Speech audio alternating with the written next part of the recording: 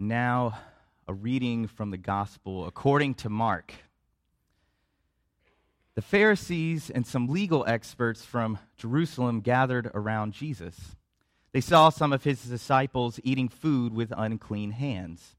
They were eating without first ritually purifying their hands through washing. The Pharisees and all the Jews don't eat without first washing their hands carefully. This is a way of observing the rules handed down by the elders. Upon returning from the marketplace, they don't eat without first immersing themselves. They have observed many other rules that have been handed down, such as the washing of cups, jugs, pans, and sleeping mats. So the Pharisees and legal experts asked Jesus, "Why are your disciples not living according to the rules handed down by the elders, but instead eat food with ritually unclean hands?" He replied, "Isaiah really knew what he was talking about when he prophesied about you hypocrites. He wrote, 'This people honors me with their lips, but their hearts are far from me. Their worship of me is empty, since they teach instructions that are human words.' You ignore God's commandments while holding on to rules created by humans and handed down to you." Then Jesus called the crowd again and said, "Listen to me, all of you, and understand, nothing outside of a person can enter and contaminate a person in God's sight. Rather, the things that come out of a person contaminate the person. It's from the inside, from the human heart, that evil thoughts come: sexual sins, thefts, murders, adultery, greed, evil actions, deceit, unrestrained immorality, envy, insults, arrogance, and foolishness. All these evil things come from the inside and contaminate a person in God's sight." This is the word of the Lord. The other day, I saw an article that a friend of mine posted on Facebook. It was an opinion piece about the use of the phrase, "Hey guys," when addressing a group of people, like, "Hey guys, over here," or "Hey guys, listen up." The article made the point that as a society, if we're going to keep moving away from male-centric language, perhaps we shouldn't use that phrase and inadvertently group everyone together as guys. The author suggested we adopt some other plural, gender-neutral word for a group of people. And this is actually something I thought about myself, and I thought the article made some good points. But I don't know about y'all, but as a general rule, I try to stay away from social media arguments. A lot of people enjoy posting their opinions and viewpoints, whether it's to express themselves, convince others of their views, or argue for the sake of arguing. Whatever the case may be, I try to stay out of it. Not because I don't have opinions myself or that I'm not willing to talk about them. I just don't think arguing over Facebook will get anybody anywhere. Maybe it does sometimes, but not usually. And I don't believe my friend was trying to start an argument. They just wanted to share the article as food for thought. But me, being me, always trying to share a silly joke with my friends, I commented on the post and said, "You know, the tried and true Southern y'all would work as a great substitute." You know, as in, "Hey y'all," or "How's y'all's mama?" I posted the comment and went about my day. Next thing I know, I'm reading replies from friends of my friend. "What? Why would we use y'all? That's so Southern. It's not even a real word. It's made up." Wanting to clarify and ease the tension, not debate, I commented back and said, "Hey, you know I was mostly joking, right?" One of the friends replied, "Oh, I know, but y'all is such a dumb word. It's made up. I don't even see why we should worry about this to begin with. Why can't we just say what we want to say?" Do you see why I try to stay out of it? The article was trying to make the point that the words we use to address people matter, even the smallest and simplest phrases that we use without a second thought. And the friends of my friend were arguing against that. Yet they seem to have plenty of problems with the word y'all because they weren't Southern. They didn't identify with the people and culture that produced that word and were offended by the idea of being grouped together with them, almost as if they were females being offended by being addressed as guys. Funny how that works sometimes. But I don't mean to call them out, especially from the pulpit. But their disagreement, I think, proved the article's point. Words matter to people. Words matter not just because they communicate how we view people or our feelings towards them, but they equally shape and are shaped by our actions and intentions as well. Our words and actions shape who we are as people and affects how we relate to the world around us. In this morning's scripture, Jesus puts this as the things that come out of us. James tells us that we should be slow to speak and measure our words carefully. While not exactly the same message, both of these passages are two sides of the same coin. Their messages come from the same basic idea. A life of faith calls for intentionality, which begins from the very depths of ourselves, our hearts. As followers of Jesus, we're called to take great care of what we say and what we do by constantly examining the intentions of our hearts and how that's communicated to other people. Are we communicating to others our love for God and our love for them? Or are we communicating love for our traditions and ourselves? This story from Mark stems from one fundamental question. What stands as the Word of God and what stands as mere human tradition? For the Pharisees and legal experts, this hand-washing ritual was God's command. It was living into God's intention for God's people to live holy and pure lives. But Jesus is saying that they are too caught up in that. As one commentator put it, they were majoring in the minors.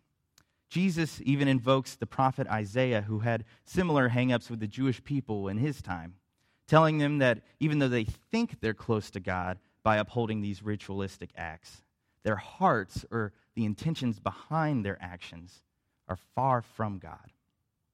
Even though they might be doing the right things, they're not actually doing it for the right reasons. According to Jesus, the religious leaders have lost touch with what lies underneath the rules and rituals. Love of God and neighbor, striving for justice, peace, and closeness with God. The laws and rituals are supposed to be better tools to execute that, but the tools aren't being used wisely. This was important for Mark to highlight as a key teaching in Jesus' ministry because of what it meant to the early post-Easter church. A big debate was happening amongst the early followers of Jesus and the wider Jewish community. As they welcomed more and more Gentiles or non-Jewish people into the fold, they had to renegotiate their Jewish identity in light of the reality of Jesus' resurrection. Eugene Boring says this was the question of the time. Do we interpret the will of God as given to us in the Torah and interpreted through the oral tradition, or do we interpret the will of God as given to us in the Torah and interpreted by Jesus, who we now claim as the authority and ultimate revelation of God's will? According to Mark, followers of Jesus are to default to what he taught. In this teaching, Jesus tells the people that it didn't matter whether or not the Gentiles adopted the rituals and purity codes. Following God's law was not about the ritual act itself, but the intention behind the act. Jesus communicates this by giving this teaching. Nothing outside of a person can enter and contaminate them in God's sight. Rather, the things that come out of a person contaminate them. It's from the inside, the human heart, that wrong and evil intentions come, like sexual sins and thefts, murders, greed, and any other atrocity. It's the things we do and the things we say that defile us, not the food we eat or the people we interact with. All people are capable of that, both Jew and Gentile alike. So why not welcome everyone into the church? This teaching of Jesus carries many implications for us as the church today. It matters for who we welcome into our community and how we communicate that welcome, who we place into positions of leadership, what types of things we spend our budget on and how we make use of our resources, what type of language we use in our worship liturgy or on our website, how we support those in our community through either sharing in their grief during a difficult time or celebrating with them in a time of joy. All these things communicate to the people around us what we stand for and who we claim devotion to. As people of faith, we claim devotion to God and following the way of Jesus. This is one of Jesus' tougher teachings. This sharp attentive to our speech and actions is not an easy task. It's true that people of faith often stumble when living it out. But it's important that we wrestle with this and keep trying as often as we can. James makes note of this in part of the letter that we read this morning. James notes that the intentions of the heart don't just affect our speech, they affect our actions as well. James tells the community to be doers of the word and not just hearers. As the other side of the coin to what Jesus says of the Pharisees, James states that anyone who doesn't put the word into practice is like someone who looks in a mirror and walks away, only to immediately forget what they look like. They hear God's word being spoken into their lives, but they immediately lose the meaning behind it by not putting it into practice. They know it in an intellectual sense, but not in an experienced way. It's the difference between being a student in the classroom and being an intern at a full-time job.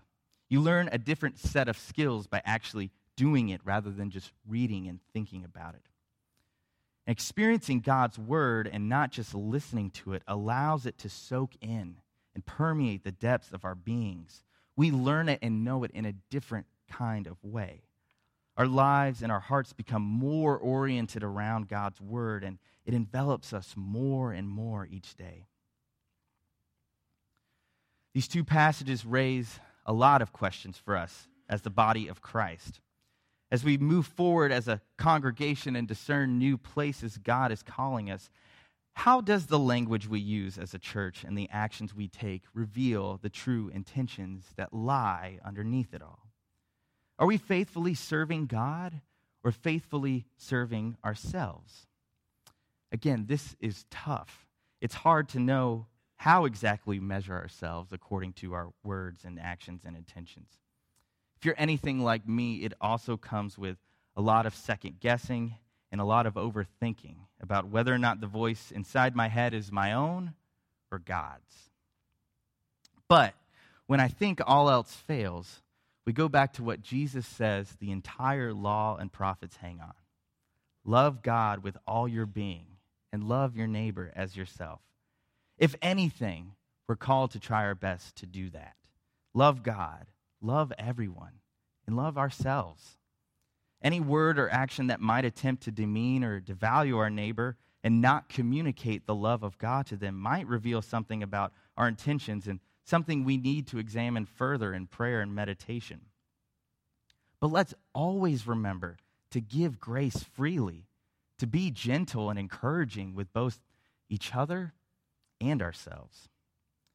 To that point, there's another phrase James includes in his letter that I think is worth lifting up as we continue to reflect together. He says that as we put our faith into practice, we should welcome the word planted deep inside us, the very word that is able to save us. What James is saying is that while we as human beings are certainly prone to sin and capable of a lot of bad things, that does not mean God has forsaken us or that we are completely incapable of any good. What James seems to be saying is that implanted within us is not just the capacity for bad, but also the capacity for good. We have the capacity for good things because God has planted it deep inside of us. God's word of love and grace is planted within us so that as we strive to faithfully live into the call God has placed on our lives, we are empowered to become more and more the people God intends us to be. We can cultivate God's word inside us and seek to let it grow despite all the weeds and thickets of sin that attempt to overtake it. It's what comes out of us that defiles, yes. But what comes out of us can also make us more and more like Jesus every day. This is not because of anything we've done or anything we can accomplish, but because out of pure love and grace, we're created as God's own. We are all made in God's own image and called into new ways of speaking, acting, and being. If we focus on that, we might just be off to a good start. Please pray with me. Gracious God, we give you thanks for your words of Scripture. We're thankful that we have them to guide our living, to transform us more and more into the people you've called us to be. Help us to discern the places you're calling us to go. Help us to weigh our words and our actions carefully so that every aspect of our lives may be more and more in sync with your will. And help us to always remember that we can do none of this apart from you, the author of love and reckless giver of grace. It's in Jesus' name we pray. Amen.